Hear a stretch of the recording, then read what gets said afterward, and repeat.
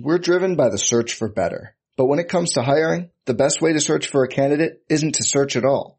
Don't search, match with Indeed.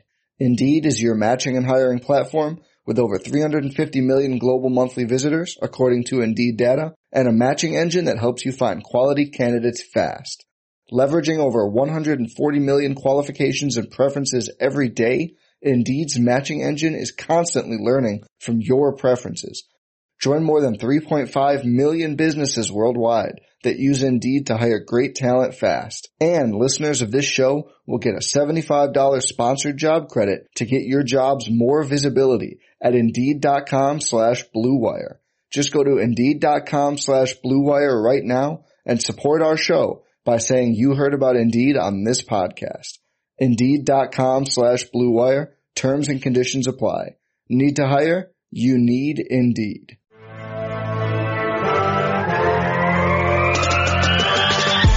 "20 minutes a day, 365 days a year. This is the Pack-A-Day Podcast.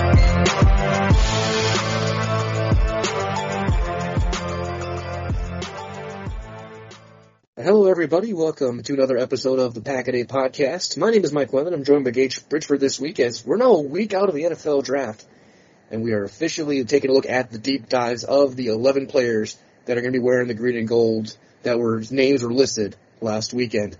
And today we're taking a look at the first of the two seventh-round picks, the first two of these seventh-round picks, and that's going to be safety linebacker hybrid Tariq Carpenter out of Georgia Tech and defensive lineman Jonathan Ford out of Miami. And Gage, when you look at these two players, they both are going to seem to have a very specific role with the Packers right away, and I think both guys know what that role is. Yeah, and that's a good way for things to be. Rather than having to guess, what kind of role is this guy going to fill on the team? It's going to be clear from day one, hey, this is what you're doing. Go do your job. Everybody knows that, as everybody ever listened to me talk, knows I'm a big fan of the way that Bill Belichick does things in terms of how he gets the most out of his players by just saying, go do what you're good at. Don't worry about doing other stuff. And I think that these two guys, both in Green Bay, will have very clear roles as to how they're going to make the team. It's going to be go do your job, go do the thing we assigned you to do. Don't worry about doing anything else right now. And part of that is going to be, especially for both these guys, is going to be on special teams. And we all knew when Carpenter was picked that was going to be his role. He even got the number 24. I mean, that's Jared Bush, but he's a lot bigger, he's a lot stronger. He's a guy who's going to get downhill. And when you talk a little bit about what he did well at Georgia Tech, it's going to involve a lot of that going downhill, which is perfect for a kickoff coverage, punt coverage, punt return. He's that type of guy where, with his size and his frame and his willingness to do that, as he had talked about in all his interviews, he is the prime candidate to be the special teams ace for this team for as long as they keep him around. Yeah, he's only a little bit bigger than Jarrett Bush, only 4 inches taller and 25 pounds heavier. Yeah, just a little bit more size to him. I was sitting here and I was looking at it, and his positions he played in college were DB, obviously, but also his first year was utility. They just were they were doing whatever they could do with him. They were just kind of putting him all over the defense. And yeah, in Green Bay, that's not going to be his primary role right away. His primary role is going to be on special teams, but that's how, when you're a seventh round guy, that's how you make the roster. Everybody knows that. It's not some just statement that people make up. Oh, this guy's he's going to have to find a way on special teams to make an impact. That's how he can make an impact as a rookie. That's how Carpenter's going to make this team as a rookie, is by making plays on special teams, by using his athleticism to go out and to make plays. And as you pointed out, he said he's willing to do it in interviews, and we saw it when he was in college that he is in fact willing to do that. It's not just a guy that's going to say all the right things and then once training camp actually gets here, he's going to be like, I don't really feel like it. No, I think he's actually going to be a guy that's down to do whatever it takes to make the team. It's 100% true. And of course, also Carpenter's the guy who, after he got drafted, he tweeted a picture of himself as a kid wearing the Super Bowl 45 champion t-shirt. So very obviously he's kind of in tune with what's expected. But you look at his numbers at Georgia Tech, played essentially 5 years, 46 games, 223 tackles, 7 for a loss, had 4 interceptions, including a 43-yard return. So he's not afraid to stick his nose in there, and he's got a little bit of ball skills. And you watch the highlight of that big interception return in 2020. He was driving toward the receiver. It looked like he was going to light that receiver up. But the ball deflects in the air. He was able to stop, adjust, and still go make the play and get the ball. And then he was able to do some pretty good broken field running. And for a guy who his agility numbers weren't very good when he did his athletic testing, that's encouraging to see that doing that in the ACC, which in 2020 at least was still a halfway decent conference in football. And a guy like Carpenter, I feel like if he can get up to speed quickly and with his athleticism, and if he shows up enough on special teams, he may get a few snaps on defense in some late games, or if they need that bigger safety linebacker guy to come in who can hang with some tight ends, maybe hang with a running back. And I would love to see him Sheldon Brown somebody in the flat someday. Yeah, Joe Barry's definitely not afraid to play anybody on defense. If you sit here and you talk to your special teams coach and you're like, hey, is anybody flashing for you? And you're going to see those plays on game day. Barry's going to be paying attention to see a guy like Carpenter making plays when he's out there and be like, oh, maybe this guy isn't the worst thing we're having trouble covering this guy today, or maybe somebody's dealing with an injury or whatever. It's nice to know that you have a guy that has good size and decent athleticism compared to his testing numbers. You can have some confidence that he might be able to come in and do something for you. And that's all you can ask of a rookie, especially a seventh-round rookie. A seventh-round rookie making year one impact is anything that they do that's like on the field, that's just gravy for you, because you didn't draft that guy with the plan of him being an impact player for you. So if he can be an impact player on special teams and then translate some of that to occasional work on the defensive side of the ball, that's a win. Like you're playing with house money now. And that's a good point. Is the expectations aren't going to be there to be defensive stars for these guys, but there also weren't any on Chris Barnes, and I think he worked out pretty well for an undrafted guy. I think Carpenter could kind of play that role, but a little bit more athletic than what Barnes does going downhill. If Carpenter starts 5 yards further back than like Barnes would, and from his linebacker spot to his safety role, he can be a guy driving downhill. He's a guy who's going to look to hit, and he's got the size. I think he's a little, obviously less agile, but there's a little bit of Cam Chancellor in his game with just the style he plays at. He's not going to be, I doubt he's going to be Cam Chancellor. Chancellor, in my opinion, was a top 5 safety in his prime. But Carpenter's got some of that nastiness and enforcer in his game. And he got a lot of snaps at safety in that box for Georgia Tech. And that seems a role that he could grow into. And he's a guy I'm just harping on his ability to get downhill. He can really make receivers think twice about making a move in the open field when he's driving on you. Yeah, because obviously you don't have the true light-em-up safety, or you don't have a ton of the true light-em-up safeties anymore. Obviously, with the way that the game's played, it's intended to make it safer and make wide receivers a little more willing to catch those balls over the middle, because obviously the league wants more offense, more points scored, because that's better for the league, better for revenue, et cetera, et cetera. But a guy like Carpenter, who not only does he have the willingness to get, or the ability to get downhill and make that big hit, as you pointed out earlier, on that catch or on that interception that he had a 43-yard return on. He got downhill, but made the adjustment and got the ball. He had the ability to break down, because he's not just the Dante Whitner type, where it was I'm going to go make a big hit. Vonta's perfect. I'm going to make a big hit. Are you going to do anything else? No, that is literally all I got, is go make big hits. And Carpenter, while he can lay the big hit, he also has the athleticism to kind of make adjustments on the fly and not just be completely taken out of a play once he hits a guy. For sure. And I guess I'll ask you this. Why do you think, because I don't think he's a 7th round prospect. I thought he was going to go a little bit higher. Like, why do you think he fell the way he did? Is it like just he doesn't have a position? Is it his agility stuff? Is it his age? Like, why do you think he fell as far as he did for a guy who's got some pretty good tape? I think it's probably a combination of those 3 things that you mentioned. I mean, like you mentioned before, his agility wasn't perfect. He is kind of a tweener. He doesn't have a true position where you're going to put him. He's not a true linebacker. He's also not a true safety. And he is a little bit on the older side. He played 5 seasons at Georgia Tech, and he's got a lot of snaps under his belt. Throw in the fact that Georgia Tech wasn't exactly a perfect team last year. They went just 3-9. They have a combined 9 wins over the last 3 seasons. So they're not exactly just creaming opponents. So he's therefore on a smaller, even though Georgia Tech's not a small name school, it's not a big name school by any stretch of the imagination. So a combination of age, athletic testing, and tweener status on a program that doesn't do as well, he's just going to fly under the radar a little bit. For sure. And I guess I'm looking at where I had Carpenter ranked when I did my 10 composite board. I had him at 273, so actually maybe some value, but yeah, redshirt senior guy. He was always seen like in the 200s range as far as where he was projected to end up being. But he's a guy where I think, Georgia Tech's not a prime school. I mean, who are the notable Georgia Tech players the past 20 years? Calvin Johnson and Morgan Burnett probably are the most notable Yellow Jackets to go to the NFL on different levels. So there's probably not a ton of scouts there. They're probably watching other teams. But I do think that Carpenter could be a big-time value. Even if he does just play special teams, that's a big-time value at pick 228. Yeah, I was curious who some of the other big-name guys might have been. Some of the other notable Georgia Tech players over the last several years. Harrison Butker, kicker for the Kansas City Chiefs.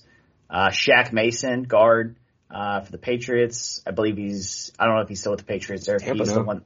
Is he the one that got traded to Houston, or is he in Tampa? Tampa. Darren Waller. And then there's a few other Demarius Thomas, obviously. Then there's a few other names there, but yeah, no, not the biggest name program out there. But I'm not going to complain about getting a guy that I think is a good athlete at the pick that we got him, simply because I think he can go make impact plays from day one. And there are people that are going to say, oh, well, special teams isn't this or that. But guess what? You go and you look at the Packers' loss in the NFC divisional round. And is special teams the only reason they lost? No. Was it a big reason why they lost? Yeah, it was. So if I can get a guy in the 7th round to come in and make an impact from day one on special teams, I'm all for having him slide down the board. We're driven by the search for better. But when it comes to hiring, the best way to search for a candidate isn't to search at all. Don't search, match with Indeed. Indeed is your matching and hiring platform with over 350 million global monthly visitors, according to Indeed data, and a matching engine that helps you find quality candidates fast. Leveraging over 140 million qualifications and preferences every day, Indeed's matching engine is constantly learning from your preferences. Join more than 3.5 million businesses worldwide that use Indeed to hire great talent fast. And listeners of this show will get a $75 sponsored job credit to get your jobs more visibility at Indeed.com/Blue Wire. Just go to Indeed.com/Blue Wire right now and support our show by saying you heard about Indeed on this podcast. Indeed.com/Blue Wire. Terms and conditions apply. Need to hire? You need Indeed. Hey, it's Kaylee Cuoco for Priceline. Ready to go to your happy place for a happy price? Well, why didn't you say so? Just download the Priceline app right now and save up to 60% on hotels.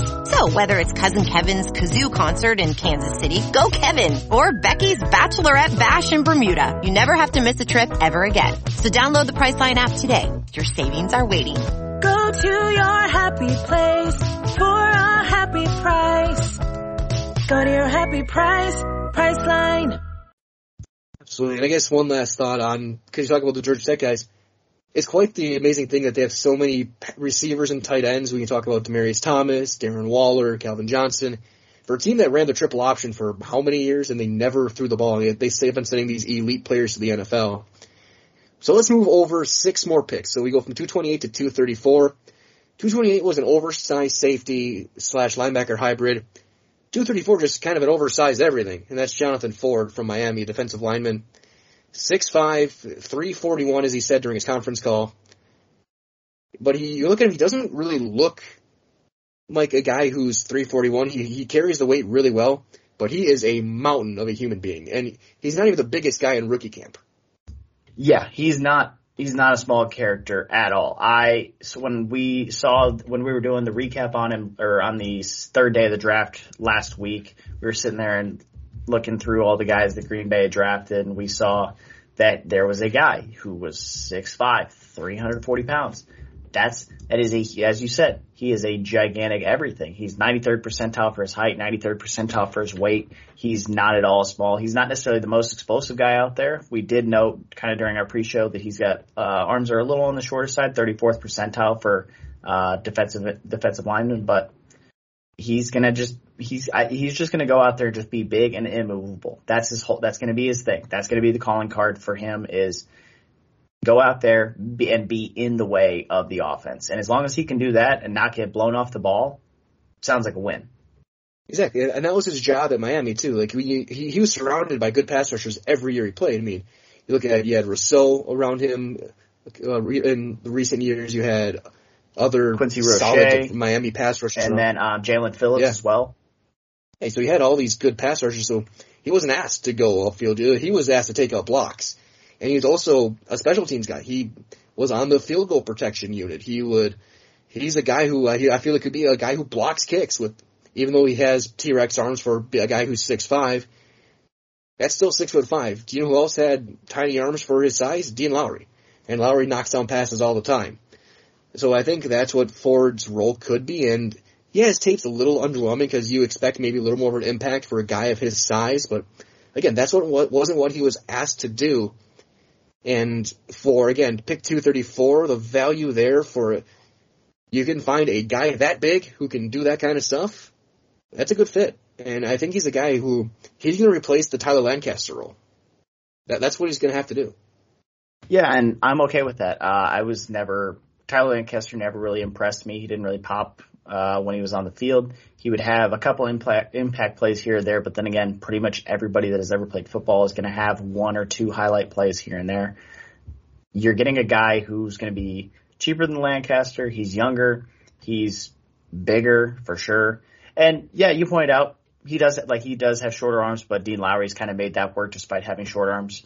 And you also, that's one of the benefits of him being a defensive tackle versus a defensive end. He doesn't have to have super long arms in order to be successful inside, because generally that's where guys with shorter arms end up at. Tackles end up at guard because they don't have long arms. So I think that we have a guy here we mentioned last week on the pod that he went to middle school with TJ Slayton. And that would have been a just gigantic issue to be running against in school. Like, can you imagine you're just getting done with 8th period and then you're traveling, you go play this school and you see TJ Slayton and Jonathan Ford, who obviously at the time were smaller, but are just two gigantic human beings. You're like, coach, what am I supposed to do against that? Like, try it. You can run through them. No, I cannot, man. No, I can't get through them at all. And so now you're going to there will be snaps where you can have just pure bulk on the defensive line and just dare an opponent to run. Yeah, I'm just picturing the goal line packages where you put Ford on the nose and you have Slayton and Kenny Clark next to him. You have Devontae Wyatt out there. You got Rashawn Gary going on down the edge. That's a lot of mass that you're going to have to try and run through. And one thing that maybe with the short arms could actually benefit him is if he does get off the snap well enough, you can kind of forklift the center and can blow up a play that way. And so there's ways you can, if you have the shorter arms, you can use it to your advantage. And a couple times he did. He was able to kind of forklift the center or guard out of the way and get to the backfield. And even if he didn't make the tackle, any of the edge rushers behind him or linebackers did. And Miami was down the last few years as a program, but it wasn't because of their defense. Yeah, I don't know about you, but if I'm sitting here looking through the stats of the guys being drafted to the NFL from Miami, pretty much all of them right now, any of them that are being drafted with any bit of capital, are being drafted from the defensive side of the ball. There's been very few guys that have played on the offensive side that are getting to go anywhere. And I mean, between a lack of quarterback play and then I feel like they never have any above average weapons at receiver anywhere else. There's a reason why this team's struggling. And as you point out, it's not the defense. Ford is not a guy that pops off the screen or pops off the stat sheet in terms of just raw tackles or tackles for loss or whatever. He only had 8 tackles for loss in basically 4.5 seasons. He only had 3 sacks, and they all came during his 2019 season. So he was never the big stat guy, but as you point out, that's one of the downside to being a defensive tackle. Your stats are not going to always show up in the stat sheet. You're going to get tackle assists of you took up 3 blockers on a play, and that made it to where your middle linebacker was able to knife through and get a tackle for a loss. So I think that that'll be a similar role that Ford will play at, like you said, at this level, where just go in, soak up blockers, and make room for everybody behind you to come downhill. Maybe a guy like Tariq Carpenter or first round pick Quay Walker, Devondre Campbell. Hey, soak up blockers and let these guys behind you come do what they do. That's exactly it. I think it's going to be that kind of role. Even if he only plays 7-8 snaps, and again, I think the special teams value is there. He's a guy who I definitely can see blocking a field goal or an extra point, being a protector a lot better than Lancaster was, because it's just a wider frame. It's more to get around than it was with Lancaster. And with Ford, it just could be one of those little things. And even once you get the training camp, I just want to see the one-on-one pass rush and pass block battles between him and Caleb Jones from Indiana. Just because that's 700 pounds of human being that are going to be going head-to-head.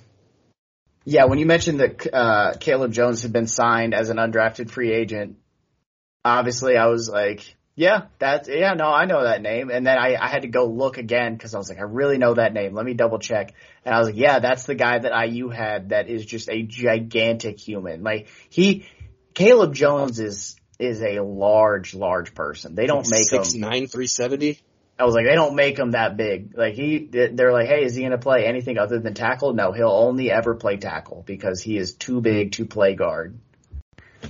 Which is funny because usually the other way around is you talk about guys like Sean Ryan and some of the other linemen. But going back to Jonathan Ford, as we start to, we'll keep this podcast short this week because there's not a lot you can do on a deep dive for 7th round picks, and there will be the other 2 7th rounders on tomorrow. But with Carpenter and Ford, how do you see them as values? Do you think they could, in the next 4 years, be able to move their way up and see significant snaps? I would say Carpenter, yes, more so than Ford. Just from the standpoint of, I think his position is more, I think he'll have more chances to make impact plays versus you have Jonathan Ford, who is coming in behind a first-round pick. Like, I understand that he and Devontae Wyatt both play different positions, but they're both defensive linemen, so he's getting drafted after another guy. And I understand that Carpenter got drafted. Quay Walker was also drafted in the first round. But those guys play a little bit different role. Like, I think Quay Walker is just he's a different player than Tariq Carpenter is. Carpenter is going to make plays on both special teams, and special teams is how you can make plays, find ways to make plays on defense. Hey, I can make plays on special teams. Let me get plays on defense here. Versus, I think Ford, even if he blocks a few like kicks here and there, that's not going to necessarily generate automatically him getting more reps on the defensive side of the ball. So if I was going to say that one was going to develop and be an impact player, I would see Carpenter over Ford, just as things stand now. Yeah, I was thinking the same thing. I think Carpenter could take some of those Henry Black type snaps, that random third safety he can play in the box. And I can just imagine also, you can imagine him starting 20 yards off the ball and just have him fly forward and hit a running back. That could just be a lot of fun to watch.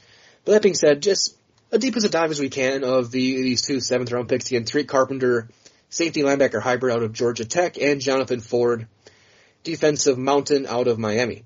So Gage, as we wrap things up, as always, where can people find you and what are you working on now? As always, you can find me on Twitter at Gage Bridgford NFL. Still mostly doing Denver Nuggets coverage in the off season now, but I'm putting out an episode a week on the Believe in Nuggets podcast. You can find the links to that on my Twitter. Still also started to ramp up some work with Rotoballer and Dynasty Nerds. Just as the off season goes on, I'll have more fantasy football content. I'll probably have an article covering Seattle Seahawks football here in the next week. Sounds good. And you can find me on Twitter at Mike Wendlandt, all one word.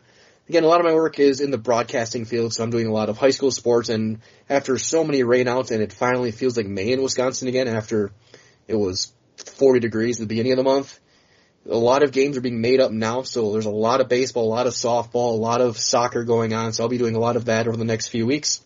I'll find my broadcasting work at Zaleski Sports and on Facebook at Zaleski Sports Wisconsin. The highlights I'll be cutting for the games that we cover there as well. And of course, follow us at Pack-A-Day Podcast as a group, and follow everyone involved in recording this, because they're all really, really good at what they do, and they're all really, really good people as well.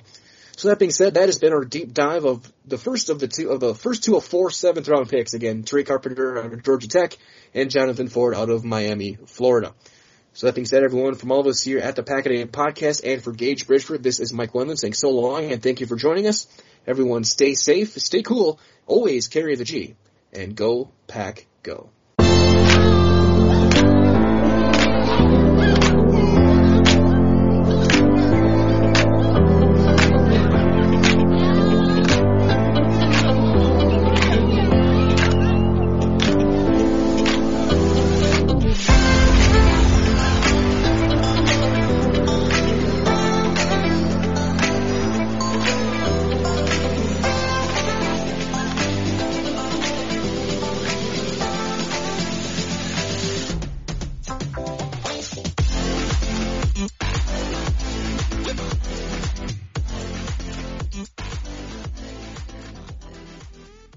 I'm Mark Chapman. Welcome to the Planet Premier League podcast. Each week, Cesc Fabregas, Nader Manua and myself talk all things Premier League. As a player, you don't have time to talk. No. You don't have time to make a plan. You just need to deal with wave after wave after wave. We watched Coach Carter, and he said, afterwards, the game's just about doing this for your teammates. And I remember looking around halfway through the film, and half the squad was asleep. Planet Premier League. Listen wherever you get your podcasts.